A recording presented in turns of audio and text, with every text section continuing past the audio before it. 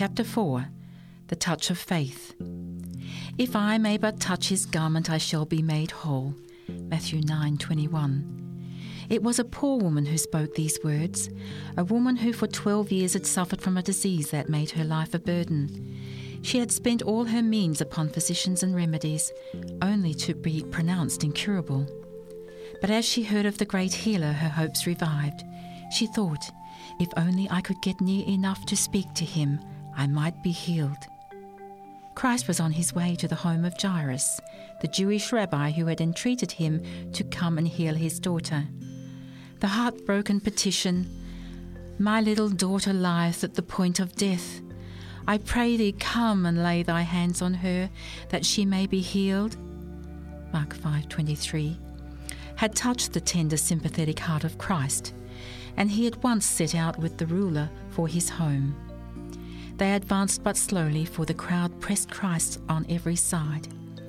In making his way through the multitude, the Saviour came near to where the afflicted woman was standing. Again and again she had tried in vain to get near him. Now her opportunity had come. She could see no way of speaking to him. She would not seek to hinder his slow advance. But she had heard the healing came from a touch of his garments. And fearful of losing her one chance for relief, she pressed forward, saying to herself, "If I may but touch his garment, I shall be made whole." Christ knew every thought of her mind, and he making his way to where she stood, he realized her great need, and he was helping her to exercise her faith. As he was passing, she reached forward and succeeded in barely touching the border of his garment. That moment, she knew that she was healed. In that one touch was concentrated the faith of her life, and instantly her pain and feebleness disappeared. Instantly she felt the thrill as of an electric current passing through every fibre of her being. There came over her a sensation of perfect health. She felt in her body that she was healed of that plague. Verse 29. The grateful woman desired to express her thanks to the mighty healer, who had done more for her in one touch than the physicians had done in 12 long years, but she dared not. With a grateful heart she tried to withdraw from the crowd. Suddenly Jesus stopped, and looking around he asked, "Who touched me?" Looking at him in amazement, Peter answered, "Master, the multitude throng thee and press thee, and sayest thou, Who touched me?" Luke 8:45. "Somebody hath touched me," Jesus said, "for I perceive that virtue is gone out of me." Verse 46. He could distinguish the touch of faith from the casual touch of the careless throng. Someone had touched him with a deep purpose and had received an answer. Christ did not ask the question for his own information. He had a lesson for the people, for his disciples and for the woman. He wished to inspire the afflicted with hope. He wished to show that it was faith which had brought the healing power. The woman's trust was not passed by without comment. God must be glorified by her grateful confession. Christ desired her to understand that he approved her act of faith. He would not have her depart with a half blessing only. She was not to remain in ignorance of his knowledge of her suffering, or of his compassionate love, and of his approval of her faith in his power to save to the utmost all who will come to him. Looking toward the woman, Christ insisted on knowing who had touched him. Finding concealment vain, she came forward trembling and cast herself at his feet. With grateful tears she told him before all the people why she had touched his garment, and how she had immediately been healed. She feared that her act in touching his garment had been one of presumption, but no word of censure came from Christ's lips. He spoke only words of approval. They came from a heart of love, filled with sympathy for human woe. "Daughter," he said gently, "be of good comfort. Thy faith hath made thee whole. Go in peace." Verse 48. How cheering were these words to her. Now no fear that she had given offence embittered her joy.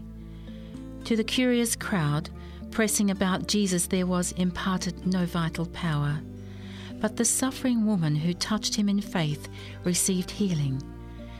So, in spiritual things, does the casual contact differ from the touch of faith.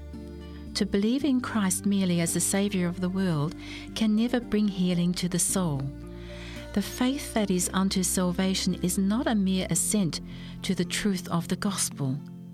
True faith is that which receives Christ as a personal Saviour. God gave his only begotten Son that I, by believing in him, should not perish, but have everlasting life. John 3:16. When I come to Christ, according to his word, I am to believe that I receive his saving grace. The life that I now live, I am to live by the faith of the Son of God, who loved me and gave himself for me. Galatians 2:20. Many hold faith as an opinion. Saving faith is a transaction by which those who receive Christ join themselves in covenant relation with God. A living faith means an increase of vigour, a confiding trust by which, through the grace of Christ, the soul becomes a conquering power. Faith is a mighty conqueror than death. If the sick can be led to fix their eyes in faith upon the mighty healer, we shall see wonderful results. It will bring life to the body and to the soul. In working with the victims of evil habits, instead of pointing them to the despair and ruin towards which they are hastening, turn their eyes away to Jesus. Fix them upon the glories of the heavenly. This will do more for the saving of the body and soul than will all the terrors of the grave when kept before the helpless and apparently hopeless. Subheading: According to his mercy he saved us. A centurion's servant was lying sick of the palsy. Among the Romans, the servants were slaves, bought and sold in the marketplaces, and often treated with abuse and cruelty. But the centurion was tenderly attached to his servant and greatly desired his recovery. He believed that Jesus could heal him. He had not seen the Saviour, but the reports he had heard inspired him with faith. Notwithstanding the formalism of the Jews, this Roman was convinced that their religion was superior to his own. Already he had broken through the barriers of national prejudice and hatred that separated the conquerors from the conquered people. He had manifested respect for the service of God and had shown kindness to the Jews as his worshippers. In the teaching of Christ, as it had been reported to him, he found that which met the need of the soul. All that was spiritual within him responded to the Saviour's words. But he thought himself unworthy to approach Jesus, and he was appealing to the Jewish elders to make request for his servant's healing. The elders present the case to Jesus, urging that he was worthy for whom he should do this, for he loveth our nation, and he hath built us a synagogue. Luke 7:4-5. But on the way to the centurion's home, Jesus receives a message from the officer himself. Lord, trouble not thyself, for I am not worthy that thou shouldst enter under my roof. Verse 6. Still the Saviour keeps on his way, and the centurion comes in person to complete the message, saying, Neither thought I myself worthy to come unto thee, but speak the word only, and my servant shall be healed. For I am a man under authority, having soldiers unto me. And I say to this man, Go, and he goeth, and to another, Come, and he cometh, and to my servant, Do this, and he doeth it. Verse 7, Matthew 8:8-9. I represent the power of Rome, and my soldiers recognize my authority as supreme.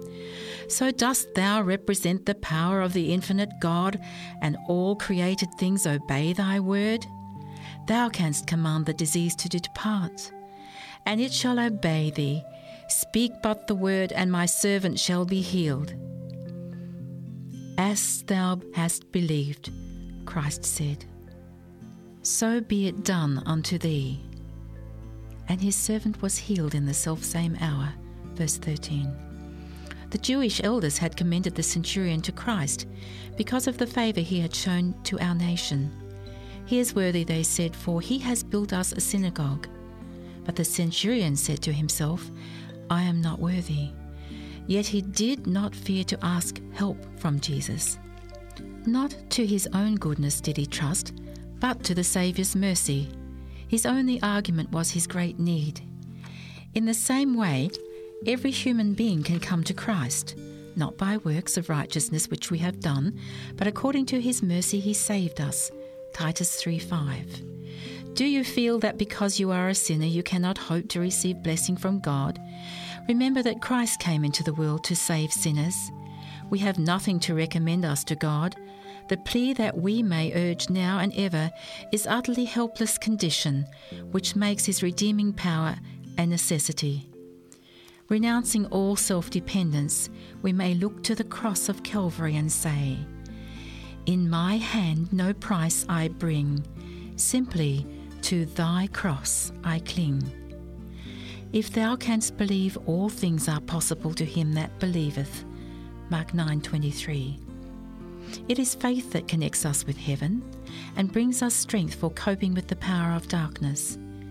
In Christ, God has provided means for subduing every evil trait and resisting every temptation, however strong. But many feel that they lack faith, and therefore they remain away from Christ. Let these souls in their helpless unworthiness cast themselves upon the mercy of their compassionate Saviour.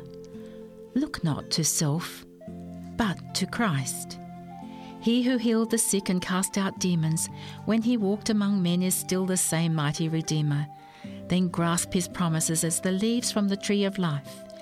Him that cometh to me I will no wise cast out. John 6:37. As you come to him, believe that he accepts you, because he has promised. You can never perish while you do this. No, never. God commended his love toward us, in that while we were yet sinners, Christ died for us. Romans 5:8. And if God be for us, who can be against us? He that spared not his own Son, but delivered him up for us all, how shall he not with him also freely give us all things? Romans 8:31 and 32. I am persuaded that neither death nor life, nor angels nor principalities, nor things present, nor things to come, nor powers, nor height, nor depth, nor any other creation shall be able to separate us from the love of God, which is in Christ Jesus our Lord. Verses 38 and 39. Thou canst make me clean. Of all the diseases known in the East, the leprosy was the most dreaded. Its incurable and contagious character and its horrible effect upon its victims filled the bravest with fear. Among the Jews it was regarded as a judgment on the account of sin, and hence was called the stroke, the finger of God. Deep-rooted, ineradicable, deadly, it was looked upon as a symbol of sin. By the ritual law, the leper was pronounced unclean. Whatever he touched was unclean. The air was polluted by his breath. Like one already dead, he was shut out of the habitations of men. One who was suspected of having the disease must present himself to the priests, who were to examine and decide his case. If pronounced a leper, he was isolated from his family, cut off from the congregation of Israel, and doomed to associate with those who were similarly affected. Even kings and rulers were not exempt.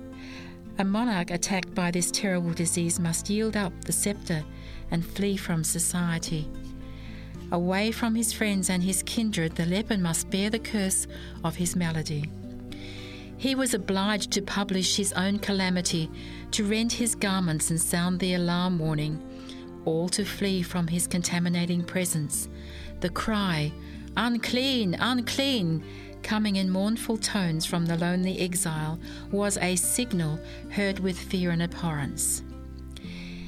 In the region of Christ's ministry were many of these sufferers, and as the news of his work reached them, there is one in whose heart faith begins to spring up. If he could go to Jesus, he might be healed. But how can he find Jesus? Doomed as he is to perpetual isolation, how can he present himself to the healer? And will Christ heal him? Will he not, like the Pharisees and even the physicians, pronounce a curse upon him and warn him to flee from the haunts of men?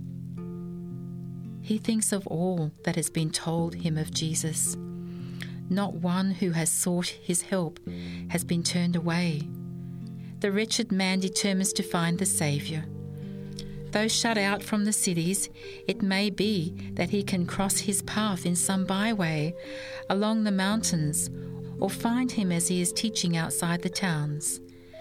The difficulties are great, but this is his only hope. Standing afar off, the leper catches a few words from the Saviour's lips. He sees him laying his hands upon the sick. He sees the lame, the blind, the paralytic, and those dying of various maladies rise up in health, praising God for deliverance. His faith strengthens. Nearer and yet nearer he approaches to the listening throng. The restrictions laid upon him, the safety of the people, the fear with which all men regard him, are alike forgotten. He thinks only of the blessed hope of healing. He is a loathsome spectacle. The disease has made frightful inroads, and his decaying body is horrible to look upon. At sight of him, the people fall back. In their terror, they crowd one another to escape from contact with him. Some try to prevent him from approaching Jesus, but in vain. He neither sees nor hears them.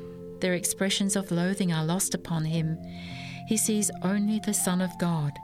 He hears only the voice that speaks life to the dying.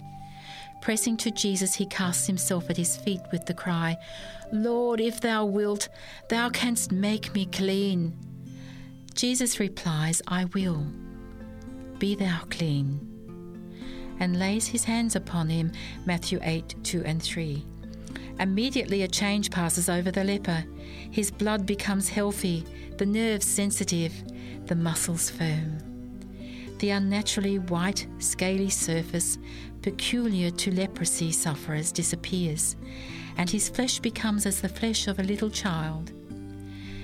Should the priests learn the facts concerning the healing of the leper, their hatred of Christ might lead them to render a dishonest sentence. Jesus desired that an impartial decision be secured. He therefore bids the man tell no one of the cure, but without delay present himself at the temple with an offering before any rumours concerning the miracle should be spread abroad. Before the priests could accept such an offering, they were required to examine the offerer and certify his complete recovery. This examination was made. The priests who had condemned the leper to banishment testified of his cure. The healed man was restored to his home and society. He felt that the boon of health was very precious. He rejoiced in the vigour of manhood and in his restoration to his family. Notwithstanding the caution of Jesus, he could no longer conceal the fact of his cure, and joyfully he went about proclaiming the power of the one who had made him whole. When this man came to Jesus, he was full of leprosy. Its deadly poison permeated his whole body. The disciples sought to prevent their master from touching him, for he who touched a leper became himself unclean. But in laying his hand upon the leper, Jesus received no defilement. The leprosy was cleansed. Thus it is with the leprosy of sin, deep-rooted, deadly, impossible to be cleansed by human power. The whole head is sick, the whole heart faint. From the sole of the foot even unto the head, there is no soundness in it, but wounds and bruises and putrefying sores. Isaiah 1, verses 5 and 6. But Jesus, coming to dwell in humanity, receives no pollution. His presence was healing virtue for the sinner. Whoever will fall at his feet, saying in faith, "Lord, if thou wilt, Thou canst make me clean, shall hear the answer, I will, be thou clean. In some instances of healing, Jesus did not at once grant the blessing sought. In the case of leprosy, no sooner was the appeal made than it was granted. When we pray for earthly blessings, the answer to our prayer may be delayed, or God may give us something other than we ask. But not so as when we ask for deliverance from sin. It is His will to cleanse us from sin, to make us His children, and to enable us to live a holy life. Christ gave Himself for our sins, that He might deliver us from this present evil world, according to the will of God and our Father. Galatians 1:4. And this is the confidence that we have in Him, that if we ask anything according to His will, He heareth us. And if we know that He hears us, whatsoever we ask, we know that we have the petitions that we desired of Him. 1 John 5:14 and 15.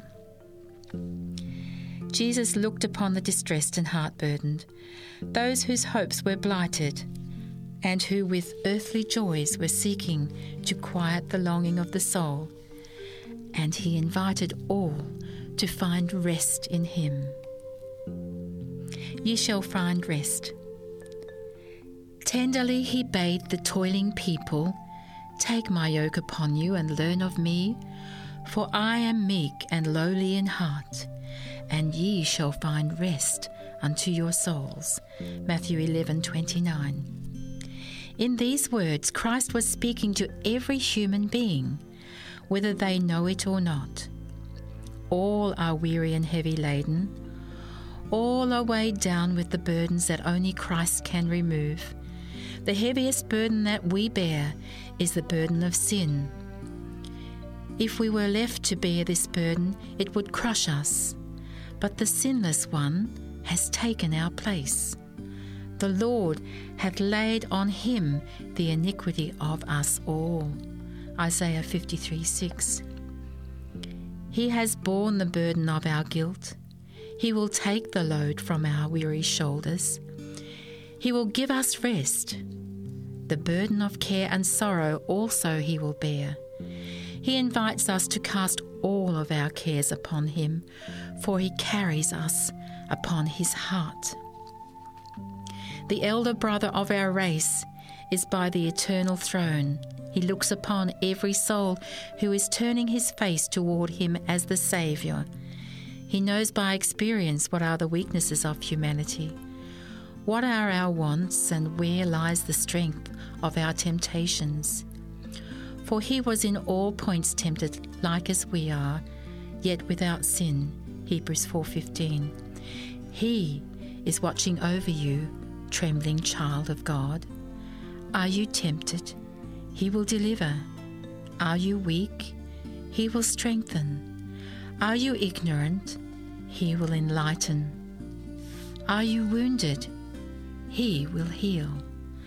The Lord telleth the number of the stars, and yet He healeth the broken heart, and bindeth up their wounds. Psalm 147, verse 4, then verse 3. Whatever your anxieties and trials, spread out your case before the Lord. Your spirit will be braced for endurance.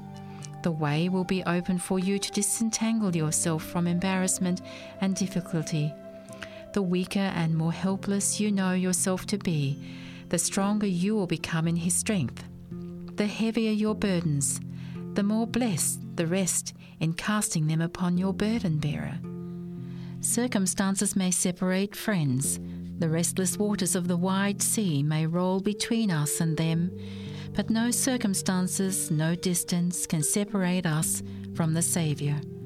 Wherever we may be, He is at our right hand to support, maintain, uphold and cheer.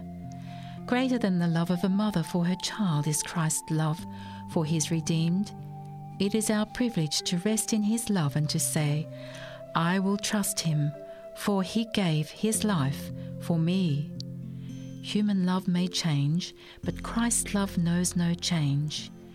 When we cry to him for help, his hand is stretched out to save.